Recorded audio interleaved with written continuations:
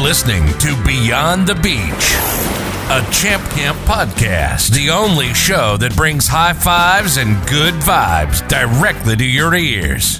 Prepare to laugh, smile, and maybe even cry a little, as Champ Camp's real stories and life lessons take us beyond the beach. All right, Elliot, we are officially live, bud. How are you doing?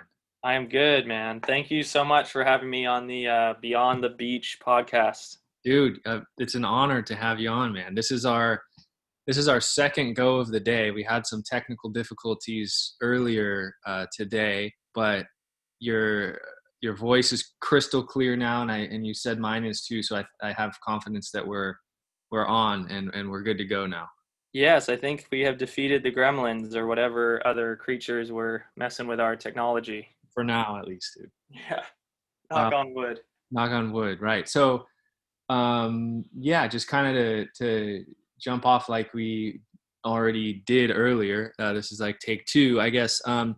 Before we really dig into your summer and what you've been up to over the past few months, I was thinking it'd be cool if you could just give whoever's listening like a short intro of yourself and how you came to become a part of Champ Camp and how you and I met, and then we can kind of go from there into the nitty-gritty details. For sure. Well, my name's Elliot Wright. I think a lot of you that might be listening would maybe know me as Coach Elliot. Trevor and I grew up skateboarding in Westchester, kind of at the same time. He was of a slightly older generation of skater than I was, but the community in Westchester, the skate community, is pretty small. So I remember meeting Trevor many years ago. We've both been skating for over 20 years now. So that's kind of how I think we originally came to know each other. And then we were talking about it, and I remember I reached out to you because I wanted to try to jump on board and help out with your beach camp. And I think that was 2017 is what I want to say, that summer. Yeah. But I remember I was kind of, at the time, I didn't have a very available schedule, and it didn't work out that summer. But then last year, so 2019, reached back out to you. And at that point, that was your second year of doing Champ Camp Skate. So as a passionate skateboarder, I remember reaching out to see if you needed any help. And you said that you'd love a little extra, another kind of hand at helping with the skate stuff. And I was super happy to jump in. And then I also did some stuff at the beach camp last summer. So that was another cool way to meet another extension, I guess, of the Champ Camp family. Exactly, man. Yeah, and like we were mentioning earlier, it was a year ago. I mean, maybe now like 13 months ago that you originally reached out last summer to say when you were back from your travels, which we can jump into another episode, I'm sure, or there's plenty of episodes to jump in on all of your travel adventures. But it seems like so long ago, but it's only been about a year. Yeah. But I remember the first morning that you started at the skate camp and rolled up and set up camp, and you jumped in with just kind of feeling so comfortable with the parents and with the kids, and it was just such a natural, perfect fit that it feels like you've been working with Champ Camp for years, but it's crazy that it's only been a year. So yeah, that's a good way of putting it. I feel like we've had a pretty good year considering 2020 hasn't really been the best, but between finishing, we had a great summer last year, and then kind of transitioning, at least in the skate side, we kind of transitioned to doing the after school lessons, which we kicked off in January. And also, I mean, in terms of the Playa Vista, after Playa Vista in the park, Champ Camp after school sessions, we've done a lot. We've kept the ball rolling. We've kept busy, and 2020 hasn't been the best, but we're pushing forward and getting ready for whatever happens, coming forward. Adapting, man. And that's right on. And yeah, definitely got our feet wet in a lot of different things, and especially you, for kind of just jumping on about a year ago, you've dabbled in a whole lot of different parts of the camp, which is, we've been lucky to have you, and has been awesome to get to reconnect with you after, skating when we were younger. Yeah. But yeah, with like kind of speaking of the challenges of 2020, it kind of morphed from our after school skate classes, and then once COVID hit and we're quarantining and everything shut down, we jumped into doing like live classes. And so then you were doing live skating. We did live games of skate, which were a blast. And you did juggling lessons, which I think kind of came up jokingly once. You were like, "Oh, my dad," I think you were like, "My dad was like, oh, maybe you should juggle," or something like that. Yeah. I don't know. I think you expected me to be like, "Yeah, let's do it." But I was like, "That sounds incredible. Let's do it." And you're like, "Okay, I guess we can figure something out." Yeah. So, 2020 has brought a landslide of new things to try out, and I think with that it is like a nice little transition into your past, I don't know, few months or 2.5 months or so. Yeah, it is. I would say that is a good segue as ever. So basically, as you know, Trevor, but for the listeners out there, we were doing our best to try to get Champ Camp moving as safely and kind of as smart as we could, moving into like our first summer, the first ever summer of COVID across the planet, And I remember we were trying to figure out best ways of like keeping, whether it be the coaches and the campers sanitized, and keeping social distance, and all of the boxes that we needed to check off. I remember going into the summer really optimistic that things would potentially work, depending on how the beaches would open, how the skate park would be open. And so, I was gearing up for our first summer of Champ Camp COVID edition when I got a call. This was in early June. I got a call from an old friend of mine. This is a guy that I've known since high school. We went to the same high school. So I've known him for about 16 years now. And he called me up with a job offer.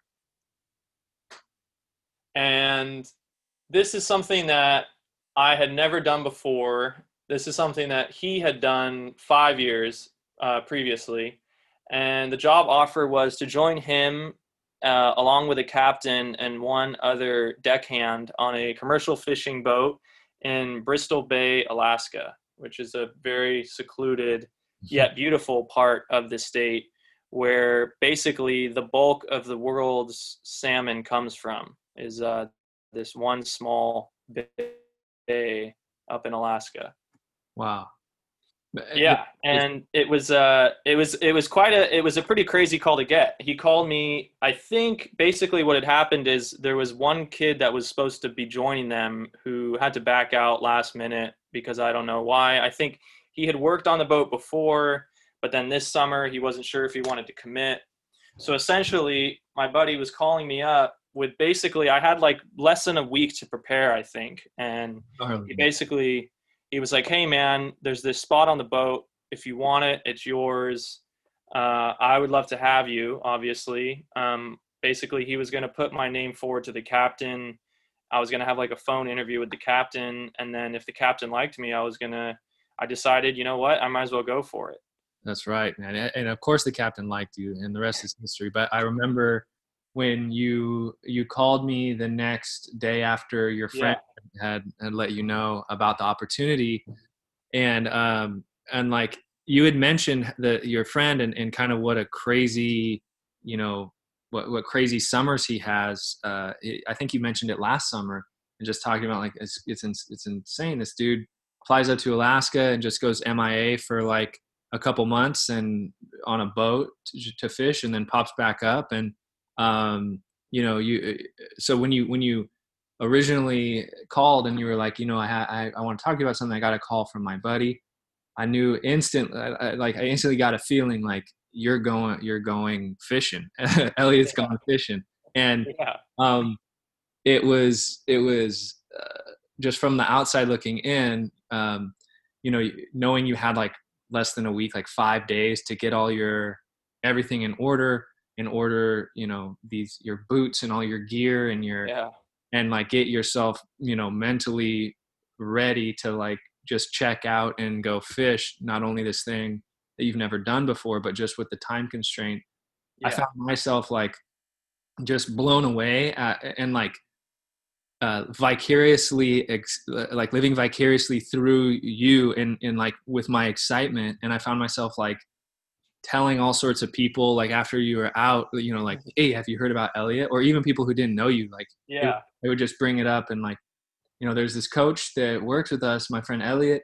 You wouldn't believe it. Like in 5 days, poof, he's out of here and he's fishing somewhere off the coast of Alaska. So it was such a gnarly prospect, but it's a perfect fit for you. And it kind of came off of at a perfect time, just with the craziness of COVID. This is an opportunity to kind of step off stage for a little bit and let the world, do its thing, so you can kind of get away yourself, Exactly. I mean, that's a good way of putting it. And it really was a whirlwind of emotions and things that I needed to figure out, just more boxes I needed to check off. Like I got the call, I talked to the captain. He was obviously super stoked. He told me, even though I didn't have experience working on a boat, he said that, attitude is everything really. And if you want to be on the boat and you want to learn, then that's basically half the battle. And the next part of the battle is just getting on the plane and showing up. And it was really hectic because I remember I had to rush order all my gear. So I had to get, these my big old boots. You wear what are known as bibs, which are these like big overall things that are like super reinforced rubber, basically, super waterproof. And they're very visible too. They're brightly colored. They're yellow and orange. So, that's the thing with the fishing gear. It's all very bright because you want to make sure that when you're on the boat, the rest of the people on the boat can see you, especially if the weather gets intense. Right. I had to get my like waterproof jacket. I had to get special gloves, these big rubber gloves. So I had to order all this stuff, make sure that I got it shipped to LA in time. I had to order it from a special store up in Seattle. It was a bit of a backwards journey, ordering it in Seattle to be shipped down here to get on a plane to go back up to Seattle. And then from Seattle, I made it up to Alaska. But I did get everything sorted out. I got all my gear. Obviously I was super bummed to be leaving in terms of thinking about Champ Camp in the summer. But in my mind, it was just going to be a quick, basically it was 8 full weeks, like 8 weeks to break away and then hopefully, come back to a more normal reality here at the end of the summer. Things didn't turn out that way, but I think the trip was a success in the sense that I was able to break away and come back and still have a little bit of summer left. Right on. But yeah. So when you first told me about it, and I feel like most people when they first hear kind of about the gist of your adventure, the first thing that comes to mind is like the insane, like The Biggest Catch type of reality shows, like and I remember when you first told me about it, in the back of my mind, I'm also thinking like I'm stoked for you, but also like, dude, that sounds pretty dangerous. Like dangerous is a good way to put it. So if you can paint that picture and maybe fill in gaps of just like misperceptions that probably many people have once they hear about what you've been up to. Yeah, well, to compare it, I mean, the show's called Deadliest Catch, and I hadn't really even seen the show beforehand, and I think coming back from fishing, I've watched a couple episodes. There's like clips that you can watch on YouTube. I think if I had seen those episodes before I left, I probably would have thought twice about going, honestly. I think it might have scared me straight. Not really, but I think I still would have gone, but I would have been a little bit more nervous. I think the main thing to differentiate, although there are a lot of similarities between what I was doing and what the show depicts, at least the episodes that I saw, one main difference is that they are going crabbing. The episodes that I saw, they're going crabbing. So you're still in a similar part of Alaska. The area where they were at, though, I believe, is slightly more south, kind of like southwest from where we are in Bristol Bay. So that I think is a big difference. They're fishing in a different spot, and they're going for crabbing. So with the crabbing, they use these big cages, which they put the bait in, and then they throw the cage at, like, they're, kind of like chain link fence, so like these cages that they throw into the water, and then that's how they catch the crabs. So I think that's a main difference, because we were fishing for salmon, so it was slightly different. The other thing too, they tend to do a lot of that stuff in the winter. So the difference is, in the winter, obviously the weather is much worse in the winter. Right. Also in the winter, because you're so far north, you're almost working in complete darkness, like throughout the day. You only have about 2 or 3 hours of light. Which for us in the summer is kind of the opposite, which is both good and bad. Like in the summer, we basically, the sun would be up till, it would be light till after midnight, and then it would kind of get dark, and then it would start getting light again about 3 a.m. That's such a surreal, just jumping into that experience, plus like having your daylight and just having like perpetual daylight. So I think that's a main difference between what I've seen on the show. And then thirdly, which kind of goes with the weather too, is the size of the boat. I think at least the boats that I saw on the Deadliest Catch, those boats are going to be about 3 times the size of ours. So we're on a boat that's much smaller than that. Our boat is only 32 feet long, 32 feet in length, and just about 13 feet wide. So a pretty small boat. Whereas the boats that I saw on the show were definitely about 3 times the length of ours. So they'll, it's like with the bigger boats, you can go out in bigger weather, kind of worse weather, bigger storms. Whereas with us, if we were on our boat where they were in the winter, I don't think it would work very well. You don't want to find out though. So there's kind of some relative similarities and differences. But in terms of what it is, I think the job very much is similar, like you're fishing all day long, a lot of 12, 16, 18, 20-hour shifts. So I think there's similarities between that and the show. Obviously, with the weather being rough too, getting seasick and stuff, that's going to happen on both boats. Right. But I think the show obviously is a television show, and there's a lot of exaggerations, but a lot of the stuff that they do talk about in the show are, the fears are very real. The weather can be very intense. You're working with pretty heavy machinery, and a lot of times things, you got to be really careful with your hands. There's a lot of ways to stub your fingers or, jam your hand and stuff like that, because you're working with ropes and you're working with nets. So there's a lot of moving parts. And with that, you were when you first got back and we talked, you were mentioning how just like given the uncertain environment and how the weather could change, and wind and all the machinery, that you guys had everything you did was very like intentional with all of the members of the crew, and like letting everybody know what you're doing next. And so paying attention to what other people are doing, almost like, so you guys are working in unison as like one, like the boat is its own like organism doing the thing. And otherwise you could kind of imagine how things could potentially not turn out too hot, right? For sure. Yeah. Especially, jumping ahead in terms of thinking about the weather, the bad weather like that, basically to kind of just rewind a little bit in terms of the actual fishing we were doing. So the way that it would work is basically you have a big kind of like, think of it as like a big spool of thread, and that's what the net is on, right? That's like, you call that kind of your drum. It's just like a big wheel. And so what we do is, the net is all wound up on that, like spiraled on that. And then you have the end of the net, which you have a buoy on the end, right? Okay. And then on the stern of the boat, so the back of the boat, you have the stern.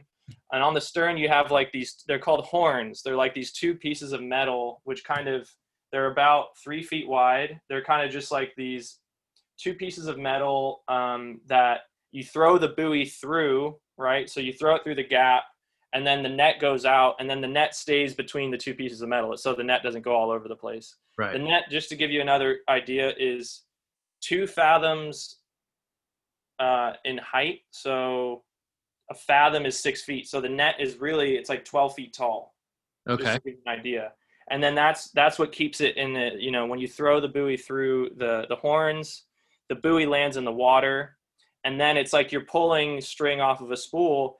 The captain he's piloting the boat, he moves the boat forwards, and then the current kind of pulls the buoy. So then that causes the net to get pulled out, right? So then the net is going off the back of the boat, and it's going very fast too. So this is when you're setting the net, because of the way that the current's pulling the buoy and then the captain's piloting the boat, the net comes off that big drum really, really fast. So one thing that you have to be really careful of is, if you're anywhere close to that net and say you catch your finger in that net, it's going to pull you really forward. It's going to pull you towards the back of the boat. Right. Or it might get caught on your jacket, or, something like, just very small things like that. So especially in bad weather, you have to be very conscious about what's happening and say, hey, we're setting the net's going to be going out. You're going to be standing here. I'm going to be standing here. We're going to be standing far away from the action. You know what I mean? For sure. And so the net goes out. The total length of the net is 150 fathoms, which comes out to 600 feet. So then the net's in the water, right?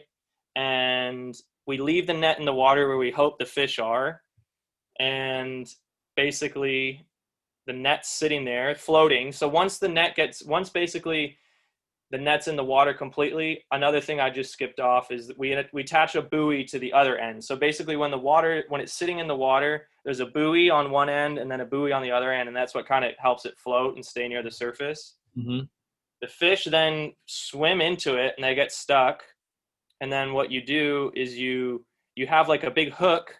And so you hook the end of the net, you attach it back onto the drum, and then you use a big hydraulic motor to pull the net back in.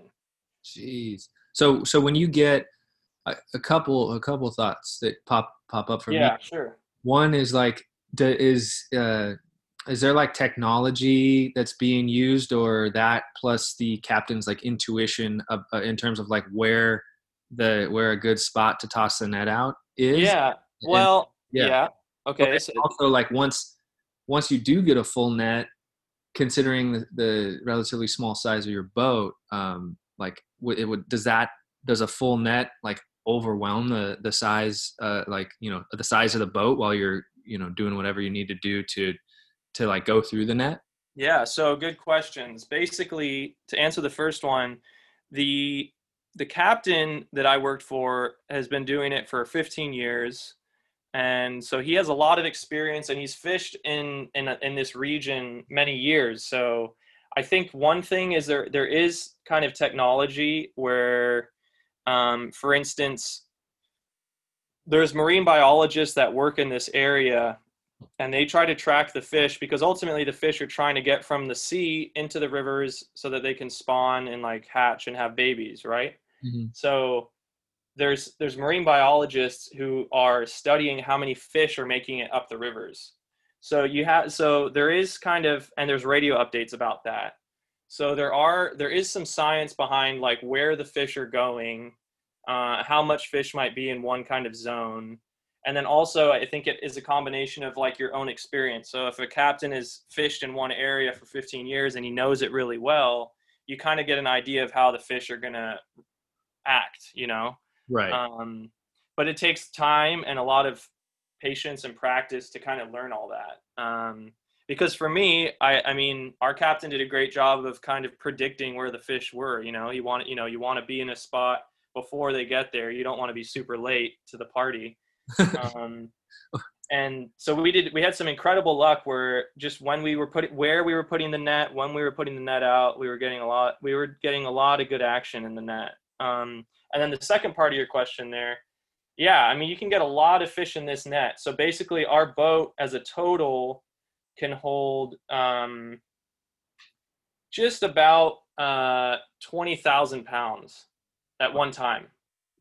That's incredible. Which is a lot, because when you think about it, the boat is only, like I said, 32 feet by 13 feet, and half of that is kind of the cabin, and the bow. So the stern itself is pretty small, where we keep the fish.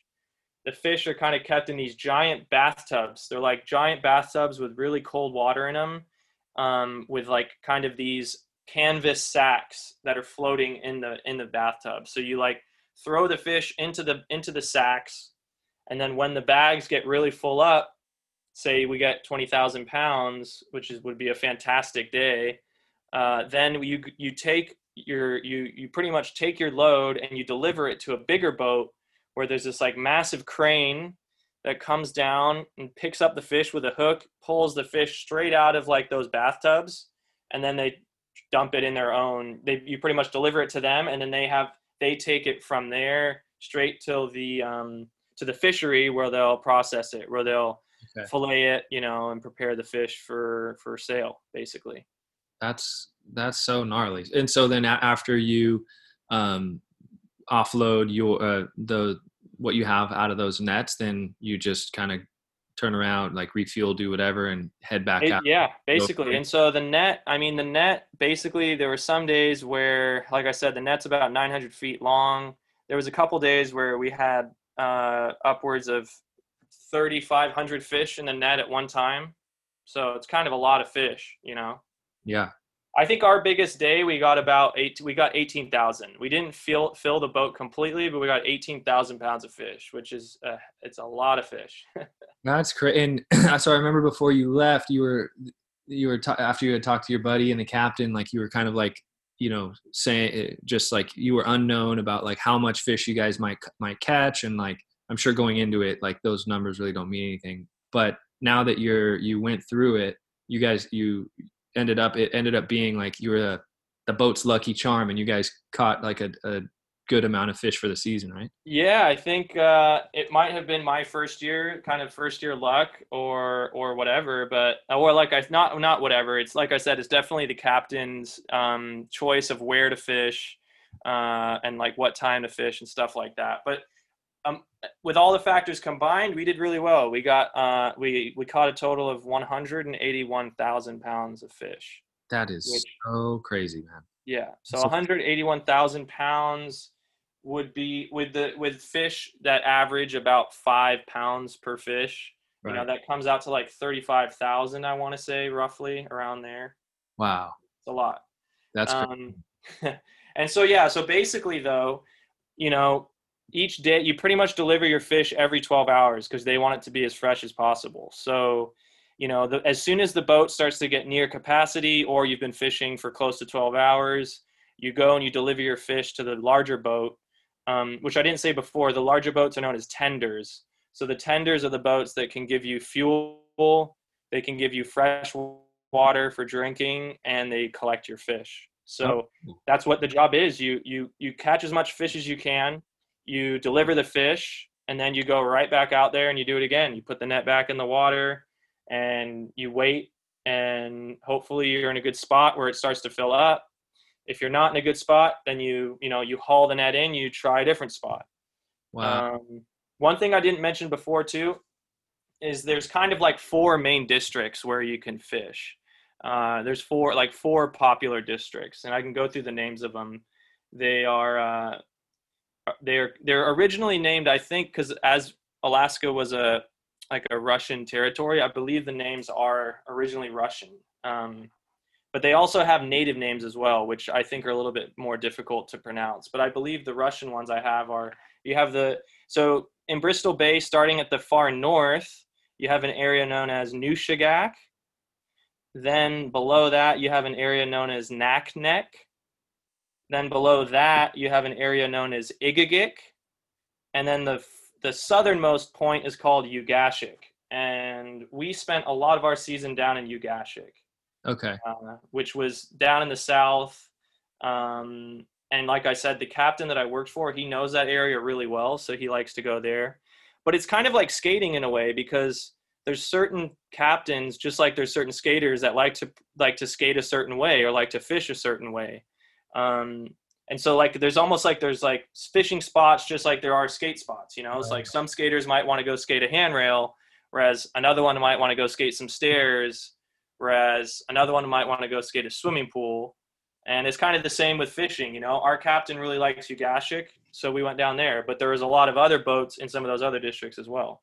That's a cool way to look at it. That makes a ton of sense, that the goal, just like if the goal is to go skating, the goal is to catch a fish, but there's a bunch of different ways or preferences to get that done. And this whole conversation in general made me think of skating, just because of coming off the tail end of the after school programs and like that whole curriculum that we were chatting about with all the kids coming through the camp or in the classes, was just like, many of them were beginners, and it's all about just, they're all facing this new thing that they've never done, and they're kind of like thrown into it, especially, kids who have never stood on a board. So like you're thrown onto this boat, and you barely ever stood on a boat, and you're expected to like kind of just tough it out and learn as you go, and trust yourself and adjust when you need to. And then here, you came out the other side.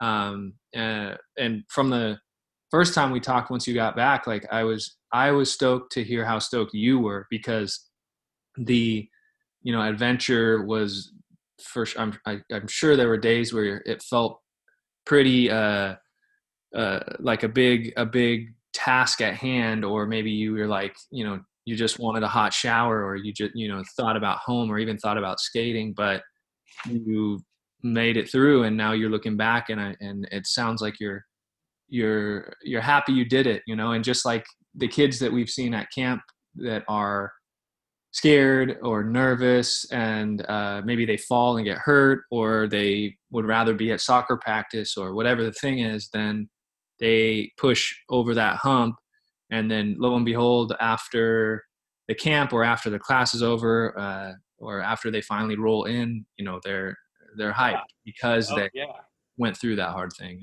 For sure. I mean, I tell this to a lot of the kids that I've worked with at Champ Camp in terms of skating. Nothing really good comes that easy, whether it be skating or whether it be learning how to fish. And for me, I think it's maybe the skater in me, with skating, there's always a challenge of like trying to get better at it and trying to perfect whatever you're working on, trying to expand your bag of tricks. And with the fishing, it's kind of the same sort of thing. I remember at the beginning when I got on the boat, the captain just kind of told me to watch my buddy. And like I said, there was 3 of us deckhands who were kind of working on the boat. At first, the captain told me just to watch them for a couple days, kind of get an idea of like how things are working, like where they're standing, like what they're doing, what they're watching, being aware, and kind of take it slow. And then once you kind of see what they're doing, then start jumping in and trying to get hands on and like the logistics of how to fish. I just explained it, and it might be kind of confusing to explain just without being able to show the listeners, but the process of setting out the net and hauling the net and working with the net, that's basically the job. Once you kind of figure that out, then the thing is just getting better at it, getting more efficient with it. But in terms of like the actual process of doing it, once you see it done a couple times, you kind of understand how it works. And then it's just a matter of getting better with it. Right. But yeah, I definitely would compare it to being, I kind of talked about it. I think just going on the fishing boat, I was definitely a novice. It was like the first time I went to a skate park, just being so overwhelmed by everything, and just taking, I think the first time I went to the skate park, which, at the time I was 9 years old, it was like, whoa, it was like a microcosm of just madness, just like a chemical reaction of skaters bouncing around and jumping up and down. And I remember just kind of watching, taking it in and watching. And it was like the same thing on the boat, just taking it in, watching the pros, because the guys I was with know what they're doing, just kind of watching them, and then, you know, just trying to come out of my comfort zone and try my best. And like I said, I went into it with the attitude of just wanting to learn and wanting to have fun, and I definitely did have a lot of fun. That's awesome, dude. But there were definitely a lot of parts that were tough too. And I guess the craziest part about it is, just like I kind of alluded to earlier, just like those long hours, you know, because the thing is the season is really short. You know, I was up there for 8 weeks. We were in the water for 6 weeks. So basically the first week and the last week we were working on the boat and we were cleaning the boat. But those middle 6 weeks are when it's kind of crunch time. And even within those 6 weeks, there's like 2 weeks where it's like really, really busy. So if there's a lot of fish, you want to be fishing basically. And, you know, the captain obviously is trying to catch as much fish as possible. This is his livelihood. You know, he's a professional fisherman. He doesn't work at all throughout the year. He just works when he's fishing, and then he makes enough money to kind of live with his family throughout the rest of the year, which is really cool. Yeah. But, you know, so when those days there's a lot of fish, like you're fishing, like if it means you're going to be up for 20 hours or 22 hours, then that's the case.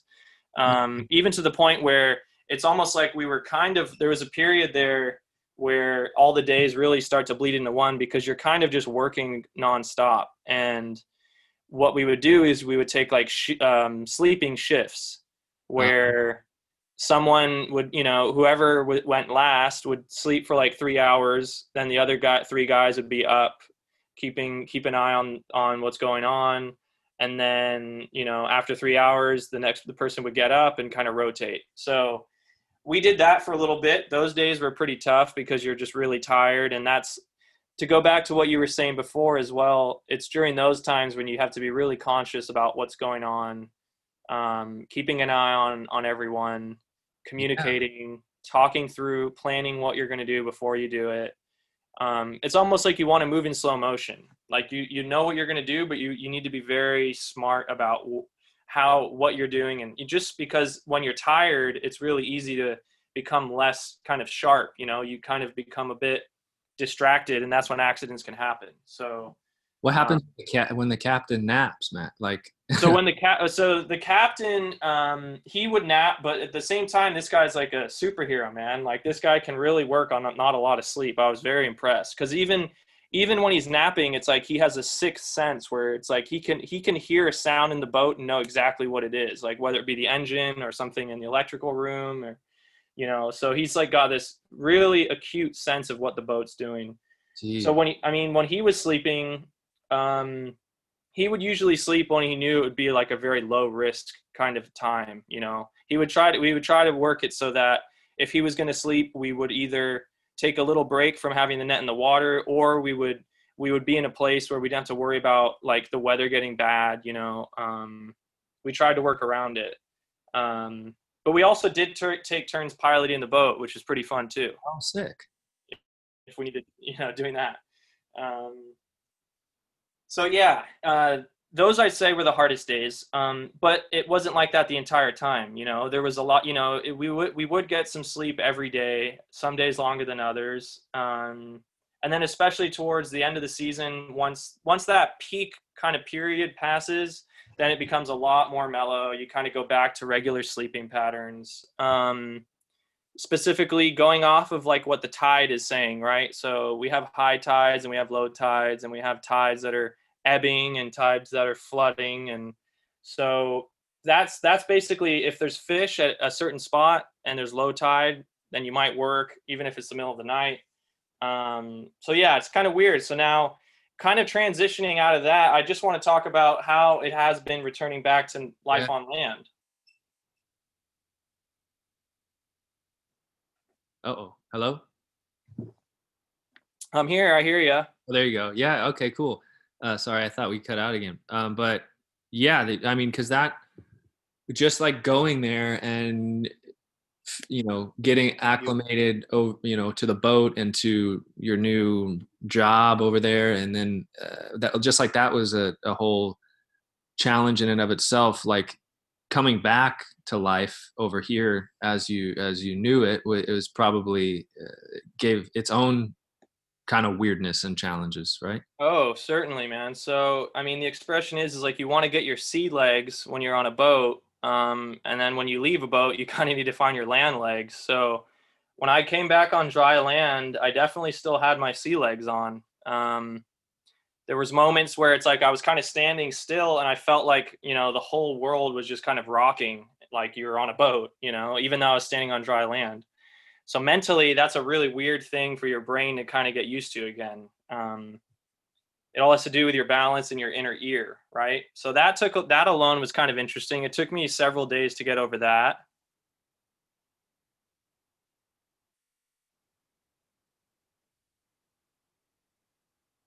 You still hearing me? Hello? Yep, I hear you now. It cut out for a sec. Oh, okay, that's all right. There we go. So it took me a little while to get used to being kind of back on land in that sense. Yeah. But at the same time, that was kind of the biggest transformation of just like going back to clock time, going to bed when it was dark, getting up when the sun was coming up. The first couple nights I woke up in the middle of the night and I thought I had to like be fishing. Like my brain was still ready to go fish. Keep the bathtub full or something.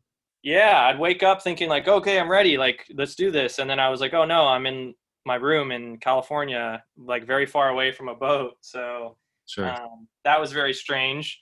But then, I mean, I think the thing that I want to kind of mention as we're winding down is just like the lessons that I learned from it all, I think the one thing that I learned about the trip and coming back to normal life on land, I should say, is just being appreciative of the simple things, the small things. You kind of alluded to it earlier, like you're not really able to have hot showers. So coming home and having a hot shower was pretty incredible. That's something that we all take for granted. Whether you take one every day or twice a day or every other day. But being on a boat, you don't get to do that. So I really enjoyed coming home and having a nice shower. Even something as simple as like plumbing, like for us, there was a head on the boat. A head is the other word for the toilet. But it was something that you have to pump by hand, right? So it's pretty cool to have like a toilet that flushes by itself here on dry land. Yeah, very cool. A big one too is fresh produce. We didn't really have, we ate a lot of canned food, a lot of rice. We ate a lot of fish. The fish was delicious, but we didn't really get a lot of fruits and vegetables. So even just the small stuff like that, I was really appreciative of to come home to that stuff. That's amazing. It's like, I guess the other thing too is like being able to have space. When you're on a boat, you don't have a lot of space.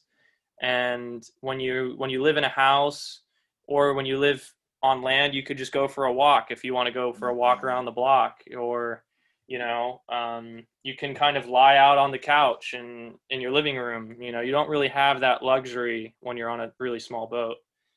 Wow. So that was a really interesting thing to take away too. Have you seen those things? Like, you've been back a little over a week now, right? Have you seen that stick, like, that appreciation?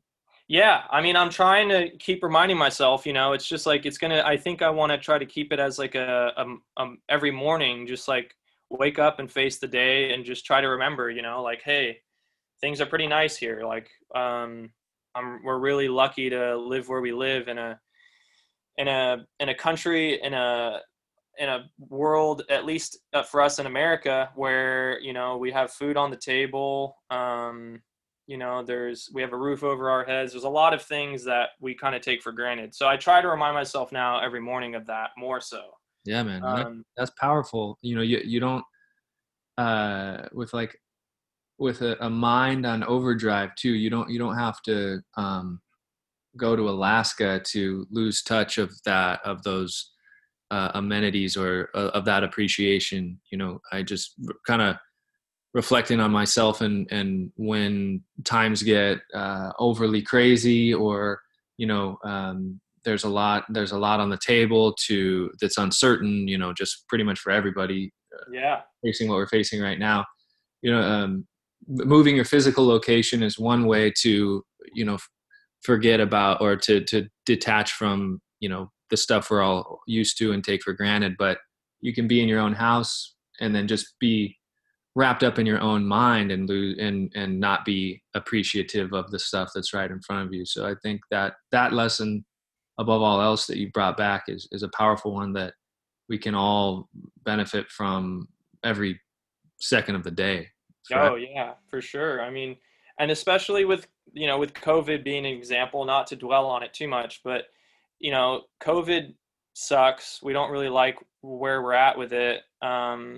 But at the same time, there's people that have less than us and they still have to deal with COVID. So it's like, at least, even though we might think things are bad for us right now, there's definitely people out there that are struggling more. So I think it's important to try to remember that. Not that was the case so much being on the boat, but being on the boat just kind of makes you stop and think about it a little differently.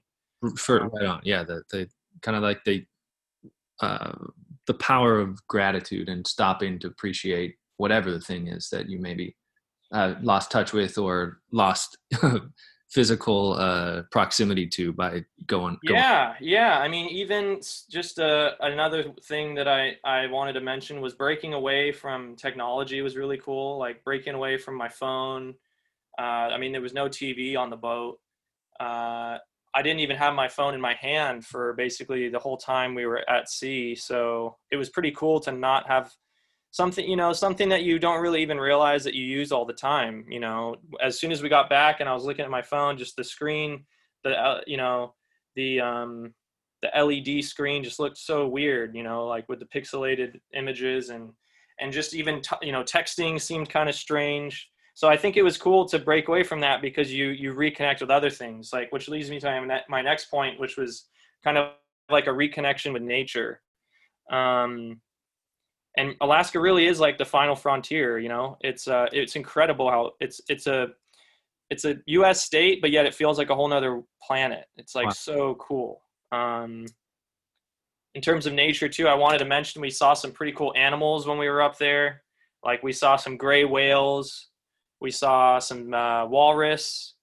We saw some grizzly bears, which was pretty thrilling to see some bears like up pretty close too, not too far away. So that was pretty wild. And then probably the most patriotic of them all was the bald eagle. We saw a lot of eagles up there who were looking for their own fish. Just floating around. Everywhere, just hanging out, doing their thing, and it's like, wow, you kind of forget for a minute that we're sharing the world with all these beautiful creatures. And in a way, it's really their home before ours. So it's pretty cool to be able to see that, because you forget that, when you live in a city, you don't really see stuff like that. So for me, I was like super excited, and the captain was like, oh, he sees these every year, so he's a little bit less interested. But I was like blown away, like, whoa, look at all these animals. And that's really cool. It's good to connect with nature and be in the sea and seeing blue skies and mountains and all that. I think is really good for your mental kind of your psyche and your approach to life and how you see the world. Yeah, just shaking things up a little bit, man. For sure. It's like it's like the snowball of your like the snow globe of your kind of your mind, like shaking it up, like just giving it a new visual stimuli. It's pretty cool, man. And then I guess the final thing that I kind of wanted to, in terms of things that I'm really appreciative of, like I just have a newfound respect, for people, whether they be fishermen, whether they be farmers, that really do a lot for you on an everyday basis. Like these are the people that are in terms of fishermen, like they're putting their lives on the line to bring you like a fresh, like healthy product that you can just pick up in the supermarket.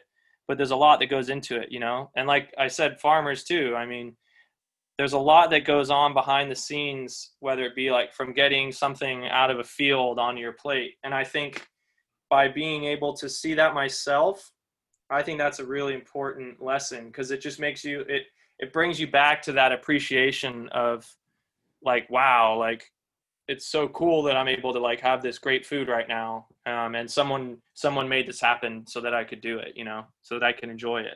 That's powerful, man. And coming back with that that in your, just that reset and like that extra layer of awareness on like it's like really everything you're doing, but then also just like as specific as food is I think it's powerful, and it can add like a little depth and appreciation to your day, I think, or to anybody, Yeah, all of our day, to exactly. kind of like, how did this, how did this thing end up, how did this stuff end up on my plate, instead of like, I'm hungry, I'm just gonna scarf it and then open my eyes after, and then Oh there. yeah, for sure. And then I mean, it even makes you think more too about like, not to go down another rabbit hole with it, but just even waste. Like it makes you appreciate your food more. It makes you not want to waste it when you realize how scarce good food is, and the fact that we're able to have it is pretty incredible. That's powerful, man. But yeah, I think so that that's a feeling that it's almost like I wish I could bottle it and give it away to people. Like, this pretty cool newfound perspective on things. And I think that perspective, because it was my first year, it's very powerful. Whereas like my buddy who now he's done it for 6 years, the captain who's done it for 15, for him, I mean, he gets that feeling every year. So it's like he gets a recharge of it. But for him, I think it's less profound. For me, it was like a real kind of punch in the face of like, whoa, this is so, just a new perspective change. And I think that's why people like to go back as well. Like if you have a good first year and, there's the positives definitely outweigh whatever negatives there were. And there were some negatives, like I said, but nothing so difficult that I couldn't bounce through it. It's definitely something that I want to consider doing again. It's something I'm going to try to explore a little bit. If there's an opportunity to do it, I definitely will do it again. And I'd recommend it. I mean, there's a lot of people that think that they can do it, and then they go up there and they can't. And I think a lot of that just has to do with their attitude. I think anyone can do it if they want to do it. It's just a matter of finding the position, which is kind of tough. But then once you're up there and putting yourself in it, anyone can do it. You don't need to be a big, strong, crazy, kind of lumberjack type. I'm not, as I'm not the biggest guy. But it's more about just wanting to be up there and kind of open to learning something new and just challenging yourself. It's about the PMA, dude. Positive mental attitude. Shout out to your dad, and having that, and that's what's always drawn me to you, especially over the past year. Is just you just going with the flow, and that's, I think, what it takes for, obviously, to get through a first season of fishing, but really through anything. And I think that's a huge takeaway that is relevant, more now than ever before. And as something we try to spread via good vibes through whatever we do with Champ Camp. Of course, dude. PMA all day, dude. Yeah. And good vibes and air fives in the world. That's where we've arrived at. Well, I know. I love it. Well, do you have any questions, man? Like anything that you were burning to like an internal desire to know? Well, I mean, I think that there's some sort of ESP going on, because as you kind of went through your story and then jumped into like the takeaways that you brought from the trip, all the things that I had in mind that I wanted to pick your brain about, you just kind of naturally just like mainly, the lessons that you pulled from fishing that applied to skating, that applied to life, and kind of how that might have shaken you up a little bit, and then recalibrated you to just continue living life back here on quote unquote normal land. But okay. Appreciate you jumping on here on this as the second guest of this podcast, and taking us beyond the beach, because I think it's cool for people to just hear what we have going on outside of Champ Camp or outside of skating, but also there's so much to just note that's there's so much that's interwoven with everything we do. Like it's seemingly random to do skate camps, beach camps, and then go fishing and then come back and be appreciative of vegetables, but really there's not. And, you know, it's cool to have you tell your story and take some time to kind of reflect on how it's changed you and kind of just, you know, everything you went through and experienced, man. So thank you.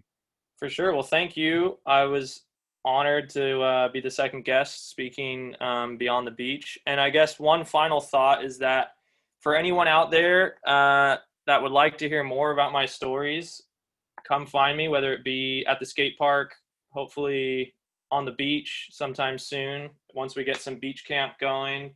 In terms of, you know, skate stuff, I'm more than happy to tell you more stories and fill you in with any questions you might have. And obviously, if you would be interested in doing it, I could do my best to see what I can do in terms of putting people forward. But it's something that if you want to learn more, feel free to reach out, and I'd love to talk more about it if you're so inclined.